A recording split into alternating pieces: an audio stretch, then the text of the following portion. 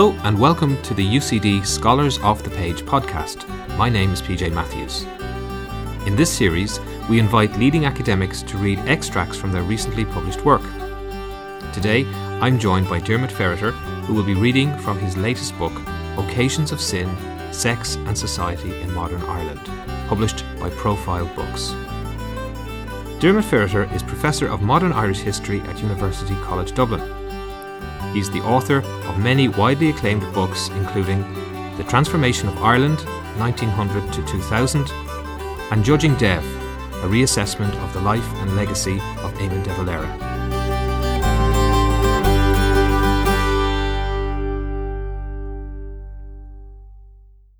The 1960s has been described as a watershed decade for Irish sexuality. It set in motion a number of changes which prepared the ground for the profound alterations of the 1970s and 1980s.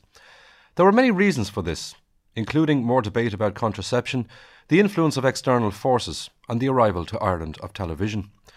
At the personal level, many people were also challenging their religion and rejecting a teaching they regarded as conditioning them to equate flesh with sin. This sense of defiance was captured in Michael Farrell's book, Thy Tears Might Cease, when the character Martin Riley, having been punished and humiliated by priests about his private feelings, decides to resist them and think what thoughts he chose in the solitude of his own heart. If some anecdotes are to be believed, there was a certain lessening of severity. At Maynooth, they laughed rather than fulminated at the story of a Galway priest who had noticed a young woman from his parish sprawled on a beach wearing a very brief bikini. The priest sent the woman a note, asking her to wear a one-piece bathing suit. She returned a quick reply, "Which piece do you want me to take off?" Nor should the degree of liberation be exaggerated. Many growing up in Ireland in the 1960s still found that sex was a taboo subject. Tom Inglis points out that Daniel Lord's pamphlet M is for Marriage, published in 1962, does not mention sex, the implication being it was not seen as having any bearing on the success of a marriage. Angela McNamara believed that 80% of the young girls who wrote to her would not even mention the word sex to their mothers. Tom Inglis also recalls that in the 1960s, every time the subject of sex surfaced on radio or television, his father got up from his chair and walked out of the room. He also suggests there was a continuing ignorance about the facts of life and an inability of husbands and wives to communicate their fears, needs and desires, and consequently to negotiate when and how they wanted to have sex. One Irish mother of 9 children commented to Doreen Rohan, author of the book Marriage Irish Style, published in 1969, "Whoever said you were supposed to enjoy sex? Sure, aren't we all here to suffer? And the more we suffer in this life, the better it will be for us in the next." Rohan's book, a substantial part of which had first been published in the Irish Times, was described after its launch, which the Taoiseach Jack Lynch and his wife attended, as provocative and probing, one that gave a frank overview of the internal dynamics of Irish marriage, and was, in effect, a concise compilation of much that has been said over the past few years about marriage in Ireland. It was also cited as significant that Rohan was neither a doctor, a sociologist, nor a psychiatrist, but a freelance journalist. Donald Connery's book, The Irish, published in 1968, painted the following portrait of the Irish wife. A king-size hot water bottle, who also cooks his food and pays his bills and produces his heirs. In the intimate side of marriage, he behaves as if he were slightly ashamed of having deserted his male friends and his bachelorhood.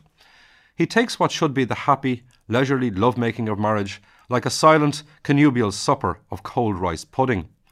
A rapid sex routine is affected, as if his wife is some stray creature with whom he is sinning and hopes he may never see again. Though many Irish wives are preconditioned to such behaviour, having seen its like in their own fathers and uncles, they resent it deeply. Within Connery's analysis lie some clues as to why things did change in the 1960s. More people were prepared to write about these subjects, and resentments that had been buried for many years surfaced and were aired.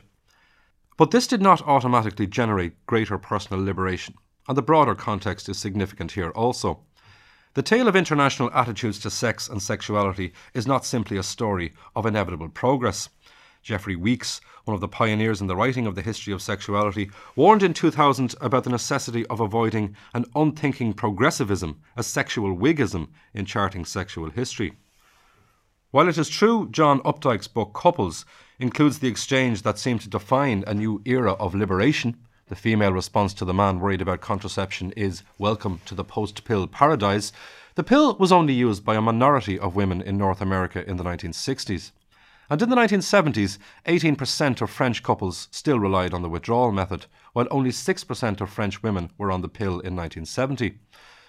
John Arda, who turned his attention to Ireland in the 1990s, published his book The New French Revolution in 1968 and argued that the transformation of sexual attitudes in that country was more laboured than in England, and that while for women old-style anti-Catholicism may be receding fast in France, it left behind it a widespread legacy of semi-conscious guilt, superstition and prudery about sex.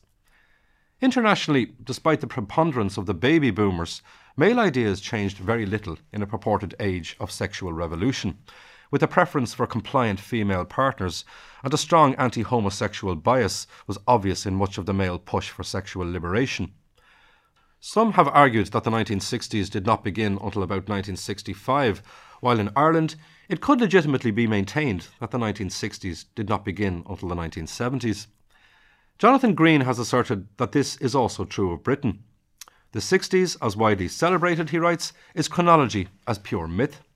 Everything in the myth pertains to sex. The real revolution would not emerge until the 70s, a harder edge phenomenon, shorn of the glossiness of the previous decade. Alan Bestick confidently asserted in 1972 that England had soared into the sexual stratosphere, but he also maintained that in some respects the English were more physically repressed than the Irish, that they compartmentalised sex, would not talk about it within marriage due to fear, guilt and ignorance. They were coy about sex education. In schools, only 1/3 of local educational authorities produce guides or handbooks for that purpose, and overall, the terrain of the jungle of English sex life was tortuous, paradoxical and dangerous. In truth, if there was a sex revolution in 1960s England, it was mostly urban and centred around London and the South East. Nonetheless, there was a discernible shift internationally in middle-class female sexual behaviour.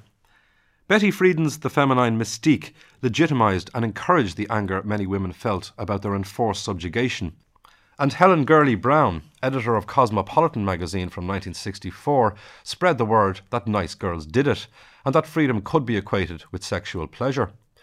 William Masters and Virginia Johnson's Human Sexual Response, published in 1966, provided scientific justification for the demand for sexual pleasure for women.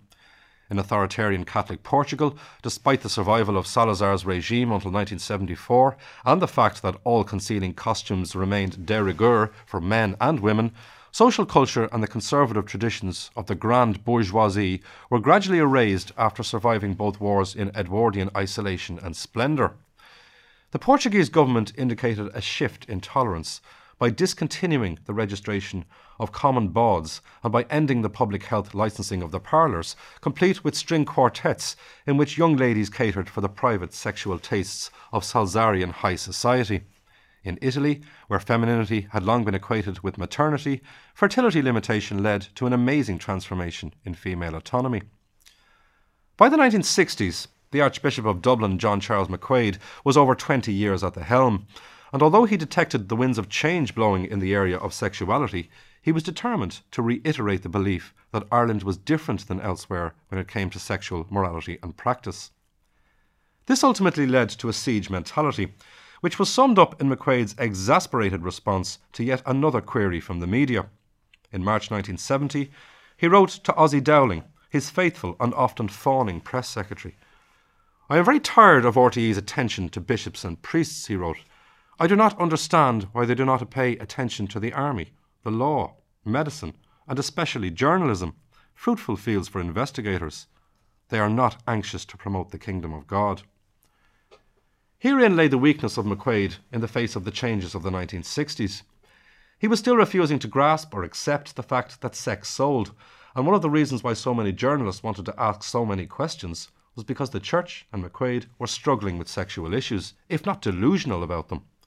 In April 1965, journalist Tim Pat Coogan requested replies from McQuaid to a questionnaire he had asked him to fill in for a forthcoming book, subsequently published under the title Ireland Since the Rising. McQuaid wrote to Dowling, "I shall not meet Mr. Coogan. The questions are impertinent intrusions with my personal life or tendentious misrepresentations in several cases. Only yesterday, the bishops warned me that this man is going to write a flaming book of criticism. Nonetheless, McQuaid did draft replies to the questions, which were never sent to Timpak Coogan, including the boldest question, which read, "Is it fair to say that the Irish Church is obsessed with sex and fails to concern itself sufficiently with things like poverty, lack of equal educational opportunity for all, and the level of widows' and orphans' pensions?" McQuaid's draft reply was as follows: "No, there is probably a saner attitude to sex in this country than almost anywhere else. Family life is stable, women are respected, and vocations are esteemed. Sex, in the sense used here, illicit sex, is a sin and is the concern of the Church. The other comparatives are not sins." Coogan and others were well aware, of course, that this was a complete fallacy, and the myth that the Irish were the most sexually pure race on earth was beginning to wear thin in the 1960s. Coogan had privately joked with Dowling that if His Grace doesn't like the questions, I'll have to leave town, a reflection of the reputation and intimidating aura that McQuaid had created. But it was also a measure of the changing times, that certain people were now prepared to employ a degree of brazenness in their dealings with the most powerful individual in the Irish Catholic Church. The response of McQuaid, which endorsed the idea that sex was intrinsically sinful — Coogan, after all, had not specified illicit sex — revealed much about the degree to which the Church was struggling to cope with the great social changes of the 1960s. And the reiteration of its core messages about sexuality and sexual behaviour began to seem increasingly archaic as the decade progressed. In some respects, it suited McQuaid to be depicted, and to depict himself, as the ogre in the den, heroically resisting the tides of change, maintaining the strict line on church teaching, while all sorts of sexual carnage and secularism went on outside. But it was not quite as straightforward as that. Ultimately, McQuaid's tactics of strict control and domination that had been relatively effective in the 1940s and the 1950s were not as satisfying for him in the 1960s, because the appetite for change and debate became so overwhelming, and in relation to sex became particularly so in a country where debate on this subject had long been avoided or prevented. What was still held to by conservative Catholic opinion was the notion articulated in McQuaid's draft reply to Coogan's questionnaire, that there was a healthier attitude to sex in Ireland than elsewhere because of the country's reverence for church teaching and a belief that what was going on outside of Ireland was an orgy of indulgence, fornication and secularisation. This was summed up succinctly by Father Owen Sweeney, an Irish-born priest who worked in England in the 1960s, who suggested that Irish people under the age of 18 should be prevented from leaving Ireland to travel to England due to the obvious danger to faith in a country in which illicit sexual indulgence is glorified as a normal way of life through all the media of communication. Sweeney was quoted in Donald Connery's book The Irish, a publication that summed up contemporary attitudes to sex in Ireland by indulging in stereotypes and making sweeping generalisations. That sex in Ireland, for example, was more of a function than a passion, a case of procreation without recreation. That marriage had been defined as permission to sin, and that the country contained the greatest percentage of virgins in the English-speaking world. Connery went even further by comparing Ireland to the Soviet Union in its attitude to sex. At first exposure, it is refreshing to experience after regular contact with the sex-drenched world of America and Western Europe. It appears to be, and in many respects it is, the most desexed nation on earth. This was a cliché that was beginning to tire, as was the notion of the artist as pariah at odds with a smug Philistine society. In 1965, Augustine Martin, critic and lecturer in English at UCD, challenged such clichés, and the out-of-touch writers fighting the battles of yesteryear, suggesting that the key challenge for Irish writers was to grapple with actual changes in Irish society. And that included challenging the jaded notion that Ireland was ignorant of the facts of life, overcome with the Jansenistic fear of sex and the body. Provincial life, Martin insisted, was changing and developing, reflected in the words of John Montague's poem The Siege of Mullingar. Puritan Ireland's dead and gone, a myth of O'Connor and O'Faolain, while the new great ugly dance halls disputed the charge of Jansenism. In the midst of such social stirrings, many fought a determined rearguard action, and there was no shortage of advice to youngsters as to how to maintain Irish sexual purity and to resist the invasion of foreign sex ideas. As Ireland's best-known agony aunt in the 1960s, Angela McNamara wrote for the Sunday Press and recalled the typical questions she had to deal with, such as, is it a sin to allow long kisses? Is cheek-to-cheek dancing a sin? I've an Adam Faith poster in my bedroom. My mother said it was not nice and to take it down. Will I? At the outset of her period as advisor to struggling adolescents, according to McNamara, there were certain no-go areas. What was published underwent very careful scrutiny, and McNamara did not originally discuss sexual intercourse, but gradually she did. She was also a keen advocate of prayer, which not everybody wanted to countenance in the 1960s, and she also received many letters from lonely widowers and bachelors seeking marriage partners. It would be easy to selectively quote McNamara and others and dismiss them as conservative killjoys, but to her credit, she was promoting the idea of education about sex. She spent years travelling to schools to talk about burgeoning sexuality and the facts of life, and was in fact pushing out boundaries. The very fact that she was addressing these issues in the Sunday Press and in the schools, however tame her replies now seem, was a new and brave departure, and she understood that teenage hormones were not to be scoffed at or ignored. When McQuaid placed more focus on marriage counselling, McNamara wrote to thank him personally for the courageous step he had taken, and she later told Hibernia magazine that she would like to see a wealth of counselling services available, which would make me redundant. As a mother of 4 children in her 30s, McNamara justified her role on the basis of first-hand experience. The same could not be said of priests, but they too sought to dispense advice to Irish dating teenagers in the 1960s, often congratulating themselves on how frank they were being. A Jesuit priest, Father Joseph McGlone, wrote a fictional narrative, first published in the US and subsequently published in Dublin in 1960, under the title What Not to Do on a Date, in which a priest, warning of the dangers of imitating the junk that comes out of Hollywood, discusses necking and petting with 2 girls and 2 boys. According to the priest, there is no such thing as a little innocent necking. Necking is not wrong in itself. It is still not to be indulged in.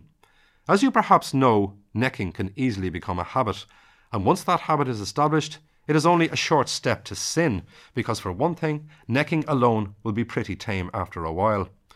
It is very hard, too, to believe that people indulge in necking just to show affection. Girls, he insisted, get much better dates if they never even consider the idea of necking. And he spelt out the FEAR rule, F-E-A-R. If kisses are frequent, enduring, and ardent, there can be hardly any just reason for them.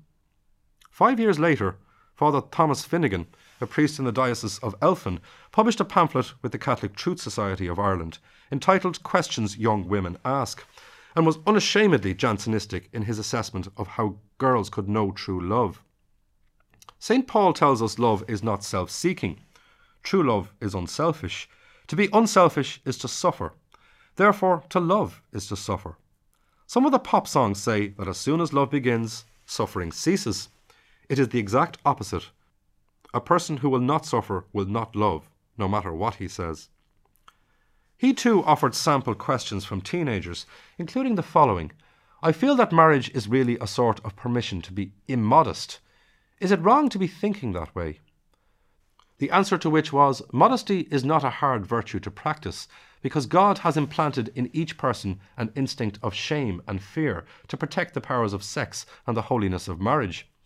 Because of original sin, our bodily instincts are in revolt against conscience. It was also asserted that the male response to female attractiveness was physical, whereas the woman's attraction to men was psychological. Finnegan's analysis went from its doom-laden main section to its blunt and negative conclusion, which was that passionate kissing was mortally sinful for the unmarried, and he came up with suggestions as to how the wholesome girl could keep her lustful thoughts at bay. Do not think about your bad thoughts, he wrote. Say quickly, Jesus save me, Mary help me, and then think of something else. If you are a domestic sort of girl, picture to yourself the little house that you and your future husband are going to live in and decide on the colour schemes for the various rooms. Or, if you are the athletic type of girl, pretend to yourself that an uncle has given you money to buy a car with. By the time you have decided between the relative merits of a Morris Minor and a Ford Anglia, the bad thoughts will be forgotten.